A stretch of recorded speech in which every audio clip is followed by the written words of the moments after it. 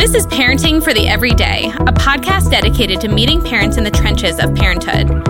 We explore how our faith fits into our parenting. With the help of our guests, we are seeking practical tips on how the gospel can speak into our day-to-day parenting. From the easy stuff to the hard stuff, we want to talk about it all.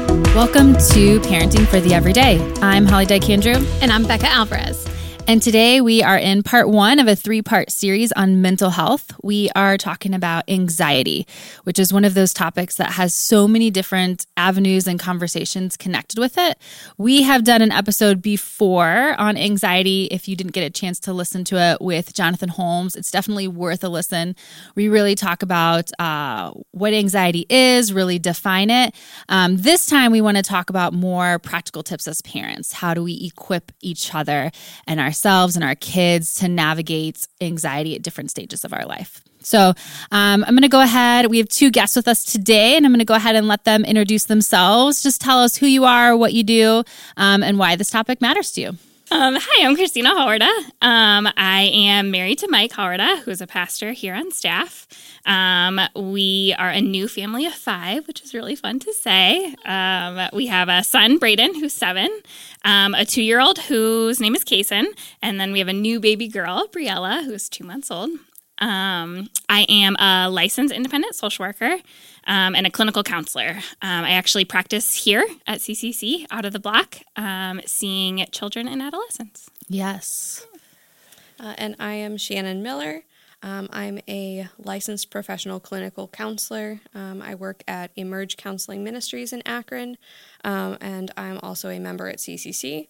My husband and I have been coming here probably 17 years at this point, so this is a huge part of our life. My husband and I actually met here in the block. I love that. I didn't know that. Yeah, a long time That's ago. So fun. So it's really cool just to be back here. And we are licensed foster parents, so we're presently waiting for our first placement. We're doing 12 and up, so people think we're a little crazy because teenagers are my favorite thing. But yeah, so we're really excited with whatever God's going to do with the next stages of our lives. I love that. You don't hear that very often. I love that. Yeah. The topic anxiety seems like it's more and more relevant just in our day-to-day lives, but especially in adolescence and even younger than that. What makes the topic of anxiety something that you both are passionate about? Yeah, I mean, I think similar to what you're saying, like the more I've been in practice, the more I'm seeing it in my office. I think current stats are 1 in 4 children and 1 in 3 teenagers. Wow. And girls are twice as likely as boys. So I think especially with COVID and then, social media, like there's lots of factors, right? But I think that the rates of anxiety are only climbing. So its need is to be addressed is greater. Mm-hmm. Yeah, I was actually going to say that also.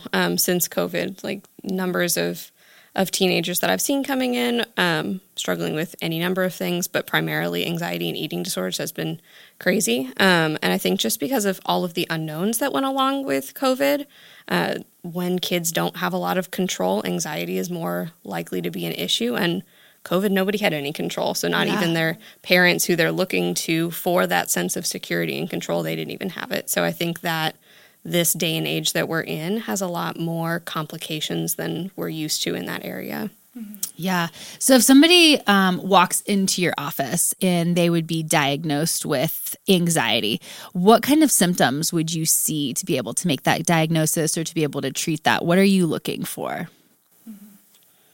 Well, I think I look for any number of things. I mean, obviously, like as a licensed counselor, we have certain criteria, but especially with kids and teens, some of the things that I see, overthinking is a huge one, and that can have an impact both like on their ability to focus at school, but also on their ability to fall asleep. I always check in, how is sleep for you? Oh, well, I lay up hours trying to fall asleep, but I can't because my brain won't shut off. I hear that phrase a lot.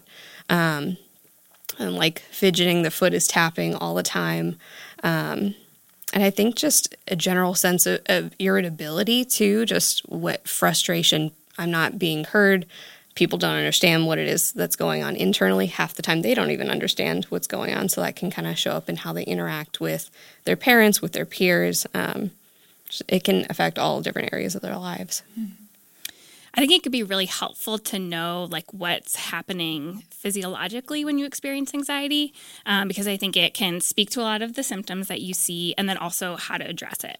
So hang with me for a minute. I might kind of walk me through it. Yeah, no. So in his wisdom, God gave our bodies emergency response systems that are kicked into gear when we feel afraid. So this whole process has started with our amygdala. So our amygdala is this tiny little almond-shaped piece in the back of our brain that can perceive a threat before our prefrontal cortex, our like logical thinking, planning part of our brain up front, can even process it.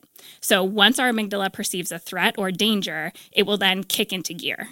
And so your survival skills have started. Your sympathetic nervous system, your fight or flight mode has taken over.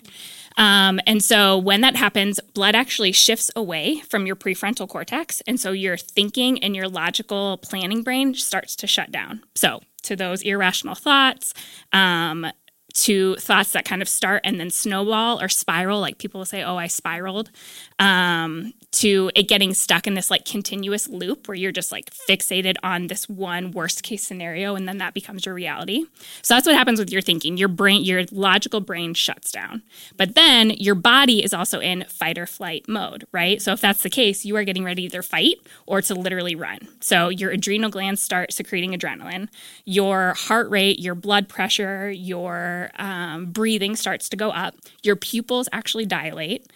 Your blood flow starts to shift in your body to your larger muscle group. So it's going to like your arms or your legs so you can fight or literally you can run. Yeah. Yep. Your muscles are tensing. It moves away. Your blood is moving away from your digestive system. So, that can impact the way that digestion is happening, stomach aches, things like that. Blood actually leaves your skin so that if you were to get cut, you wouldn't bleed as much. Like, isn't that wild? Like, we are fearfully and wonderfully made, y'all. Mm-hmm. So if you kind of play that out, you can see some of the symptoms, right? Like fast heart rate, your chest getting tight and it's harder to breathe. With little kids, I'll say it's like you have butterflies in your stomach, but not the good kind. Or if you have adrenaline pumping through your body, it's like you have this extra energy that doesn't feel good, or you don't know what to do with it.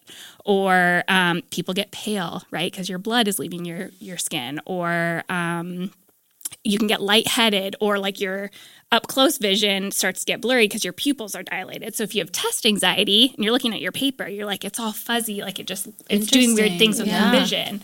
Lightheaded, headaches, clammy, things like that. That's wild. Yeah. All those physical things happen from anxiety. Yeah. And what's so crazy is with all those physical symptoms, it adds to such like exhaustion and overstimulation and stuff like that. Mm-hmm. I've been reading a lot of postpartum things because of having a little babe. But the same thing happens when your infant is crying, is that you go into a fight, flight, or freeze mentality. And that's part of the reason that moms can feel so exhausted, not just because they're not sleeping at night, but also because you're almost constantly in this overstimulation and fight or flight response. So your whole body's reacting. It's just a fascinating thing. Yeah, it's crazy. And I think it's important to recognize too, like even if it's not an actual threat, it can perceived threat can throw your body into all of that also. So just being mindful, like as parents, even if that the situation is safe, if your child perceives in their body that it's not, they could still be experiencing those reactions. Yeah, for sure. Like your amygdala is notorious for false alarms, and your brain creates neural pathways. So the more frequently you interpret a type of situation as a threat, the easier and the quicker it is your brain then travels that neural pathway to say, oh, this is a threat or this is dangerous. So when you're anxious, your amygdala is activated and you go into fight or flight mode. And if you stay at that elevated state of risk for a long, long time, it throws your whole body out of balance too. So then you can be more likely to have autoimmune disorders and some other chronic illness just because you've been at such a heightened level of cortisol for so long. Yeah. So in my mind, which already I'm learning is not right all the way, but in my mind, when I think of someone with anxiety, I am thinking a little bit of those panic attacks, and it's good to know kind of the physical reasons behind it. But I guess my question is, does anxiety always present the same way in kids? So are we always going to see it, okay, they have a panic attack, their stomach hurts, or can you have a child who is acting out maybe behaviorally, and then it could actually be linked to anxiety? So is there a cookie cutter, this is anxiety, like symptoms, or is it way broader than we think? Yeah, I mean, I think it's broader. Like, while your body may experience similar things, the way it plays out is different, right? So, I think Shannon hit on some of that stuff earlier. Like, it could be perfectionism or wanting to have more control, having the incessant questions because you're thinking, if I have more information, then I can feel more in control.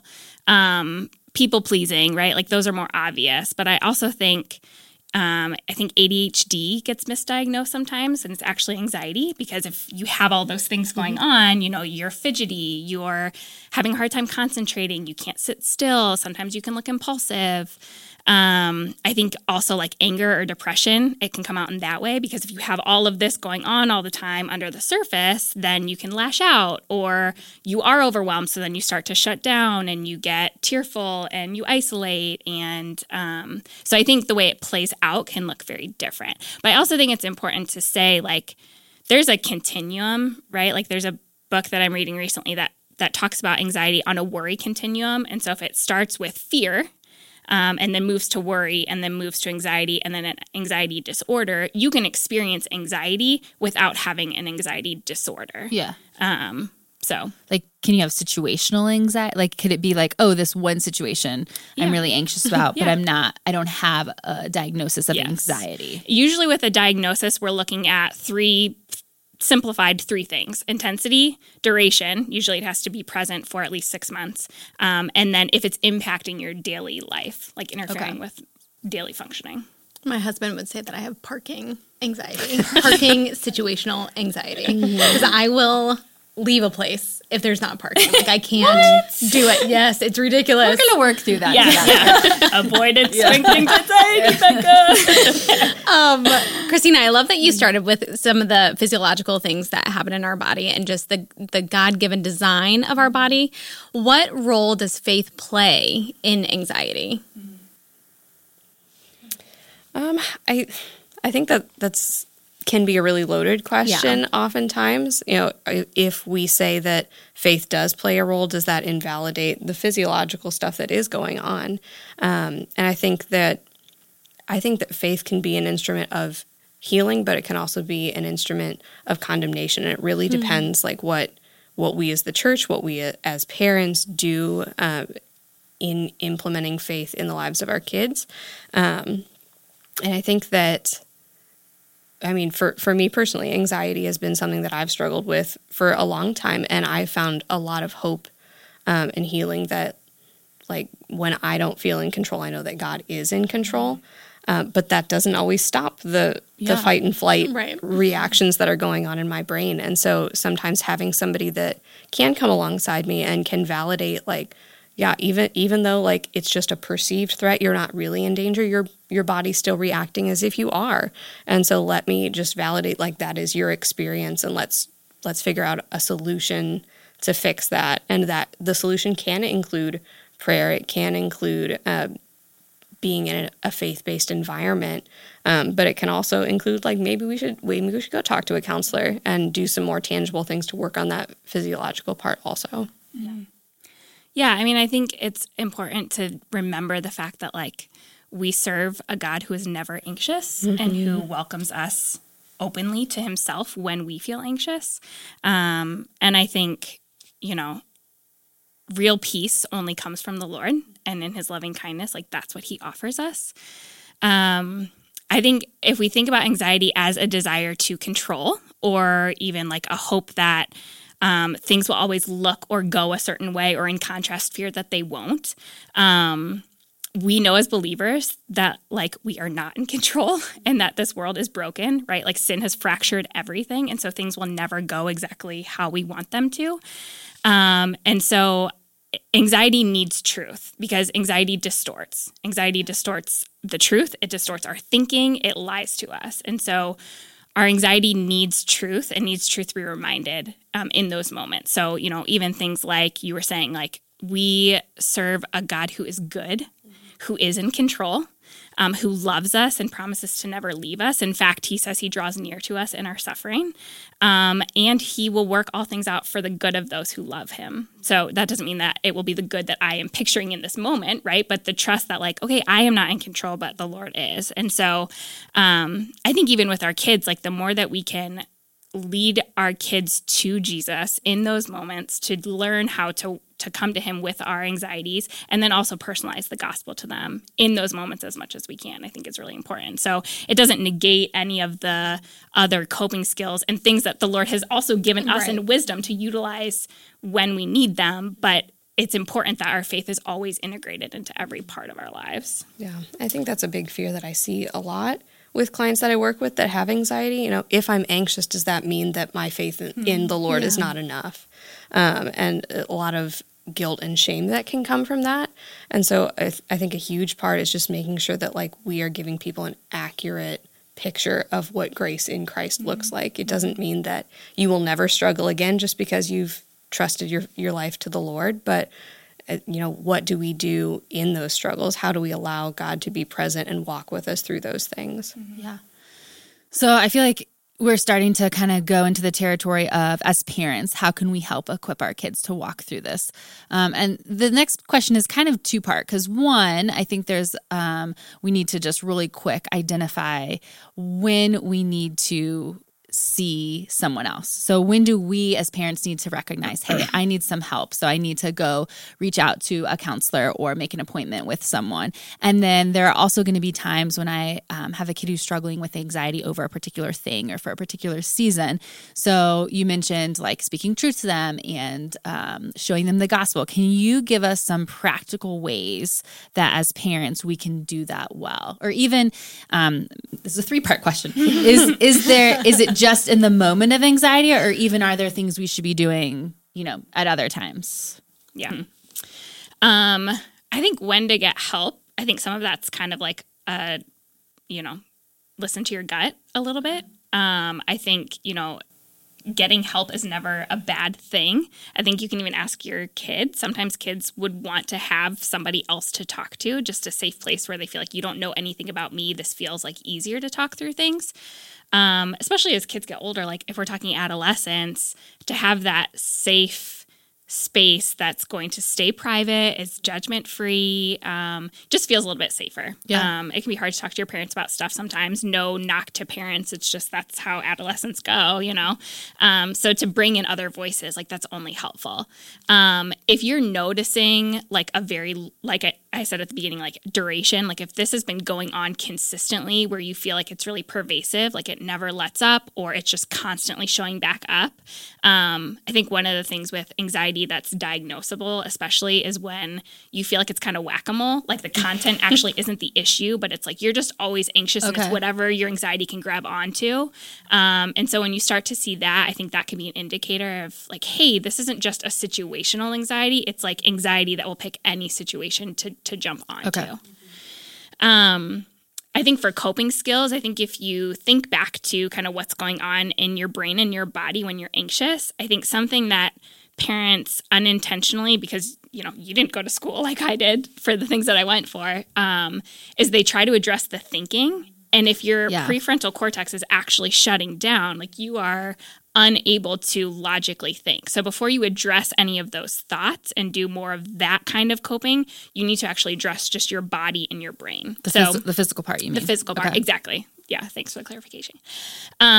So breathing is really helpful in this. 20 seconds of deep breathing actually can reset your amygdala. So there's different types of breathing techniques that you can do.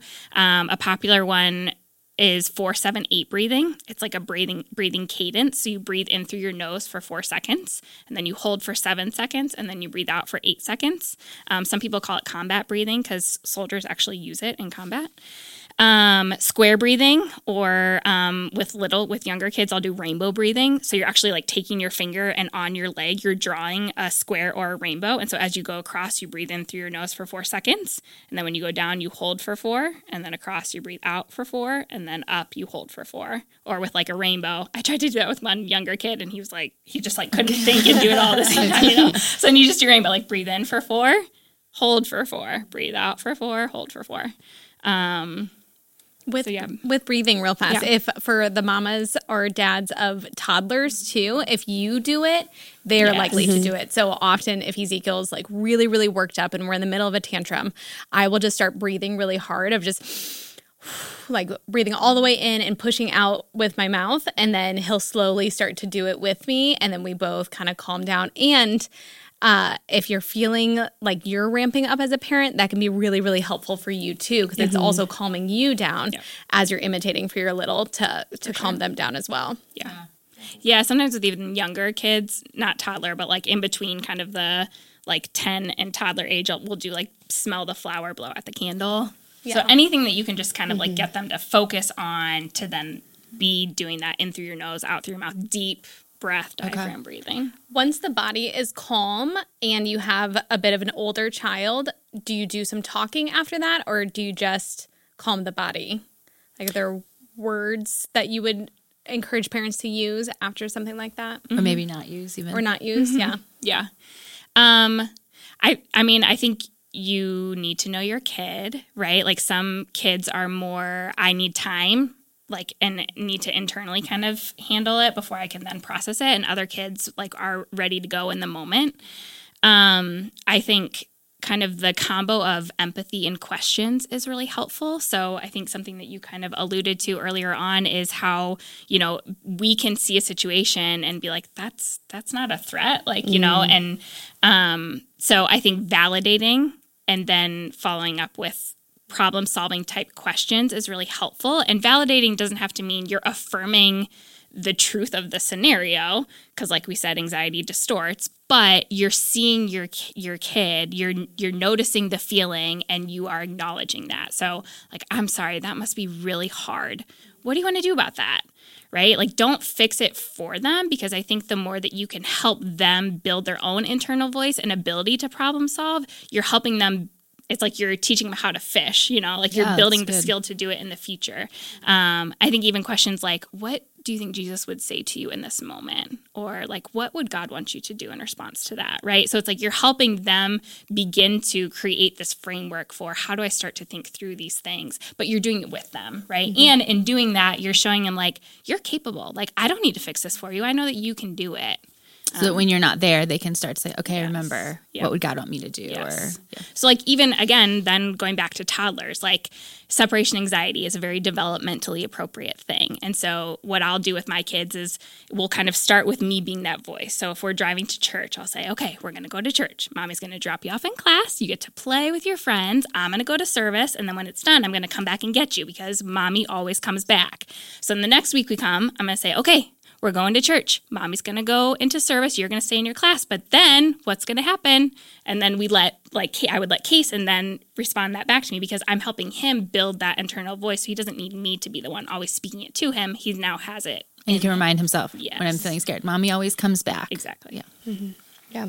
I mean, and just going off of when you have teenagers, sometimes how you approach them is going to be a little bit different than the younger kids.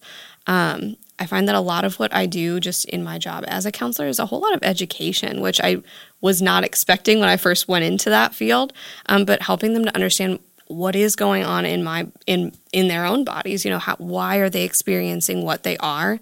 So I'll talk all the time, like, you know, when that fight or flight, I'll explain that a little bit to them. And like, you know, when you're feeling like that, you have a vagus nerve, goes all the way up to the calming center of your brain. You know, don't have to use clinical terms with young people.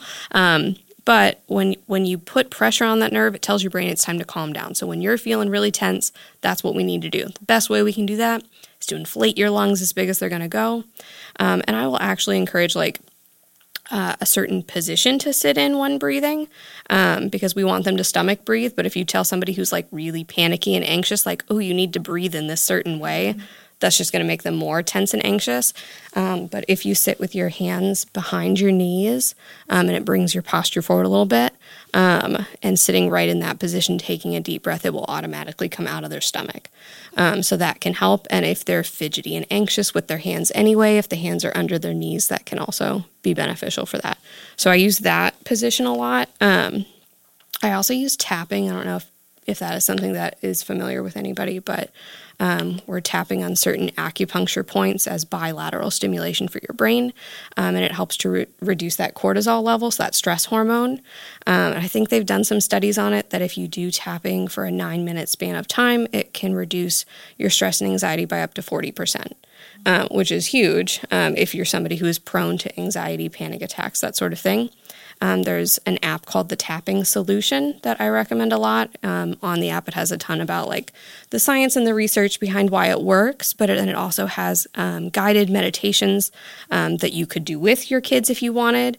And they've got them for a bunch of different things: sleep, anger, irritability, fear of flying, like all of the different things.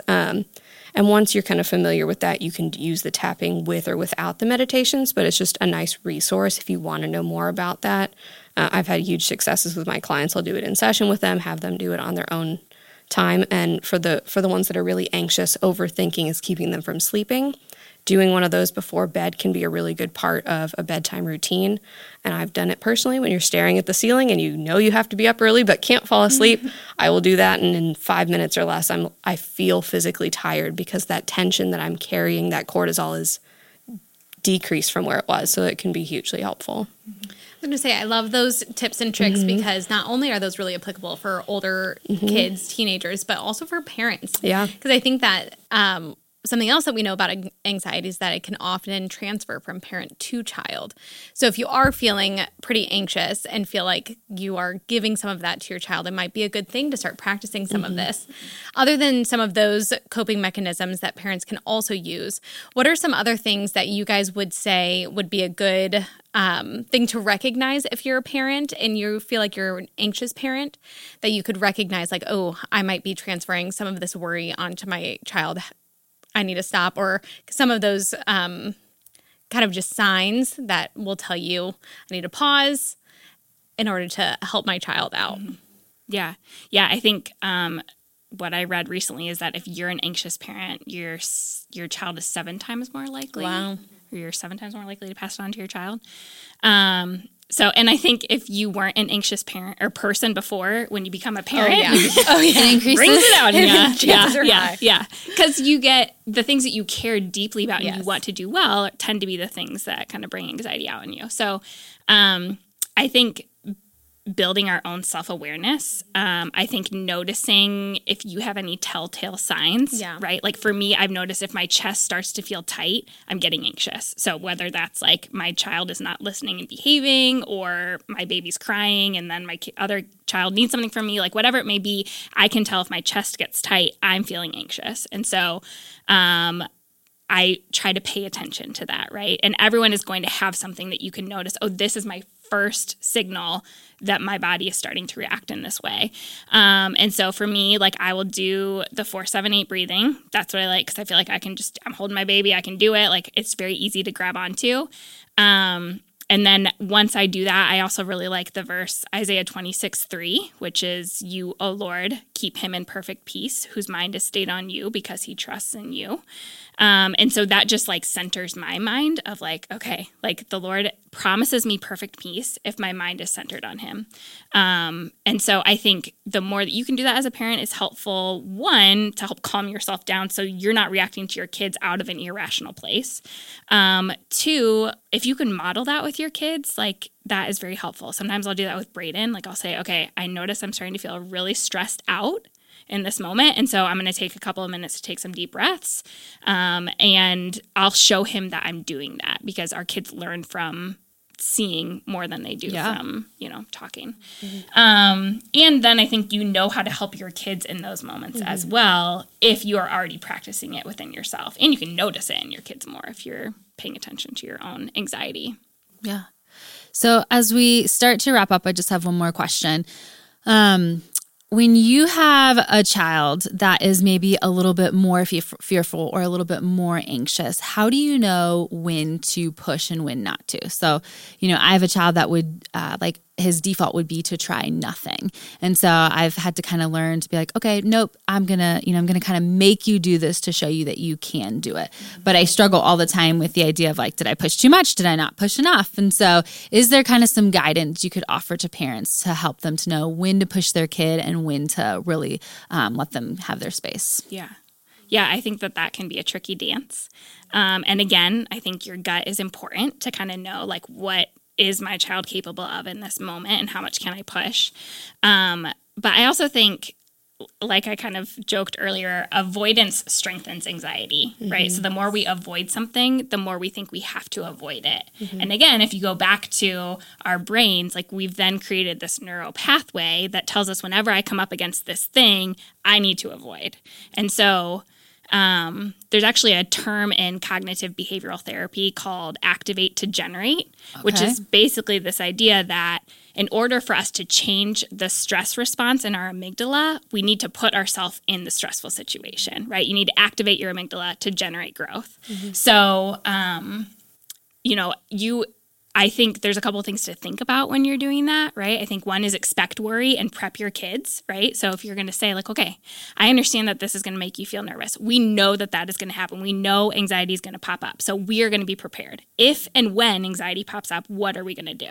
So you kind of arm them with their plan of like, what coping skill are you going to use? Grounding techniques is another one we didn't talk about, but those are really helpful in anxiety because they kind of, if you think of anxiety making you feel very lofty, grounding kind of grabs you by the ankles and pulls you back to the present moment, grounds you. And so anything sensory related can be really grounding. So like my high school students, I'll say, go to the bathroom and wash your hands because the cold water on your hands can be really grounding. Or 5, 4, 3, 2, 1 is a really popular one. You're doing 5 things you see, 4 things you can feel, 3 things you can hear, 2 you can smell, and 1 you can taste. And when I do that with kids, I'll say like really lean into it. So if I'm doing my jeans, I feel my jeans, and I'm going to rub my thumb against my jean and really think about that sensation.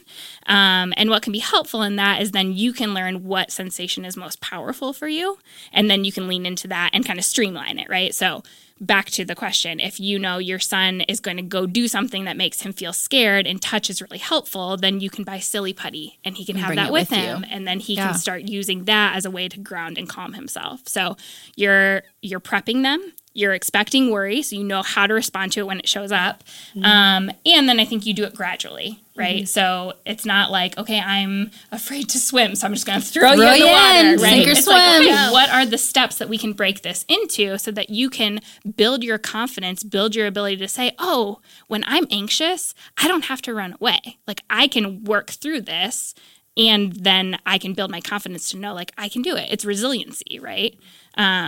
So I think you definitely should be pushing your kids, but it's just doing it in ways that's not like just shoving them into it, Yeah, and I think also empowering your kids to know themselves. Something that I say all the time to my clients is your feelings are always valid, even if they aren't always rational. And so getting into that headspace of like, I can validate that you feel what you feel, but that doesn't always mean that that's based in truth. That anxiety, you think you even said, like, it can distort not only like our physical body's reactions, but mentally in our thought process. Is this based in truth or is this based in fear? And trying to reorient your brain in that way. And I would say also giving some empowerment, giving some choices where you're able to give choices. Obviously, like with the younger kids especially, like, okay, we're not just going to let you choose everything. Right. But, okay, would you like this for a snack or would you prefer this for a snack? Because then they have little bits of control, and that can help to reduce anxiety. Or with teenagers, 2 of these are both safe options for you. You can have the power to choose which of these you want to go with.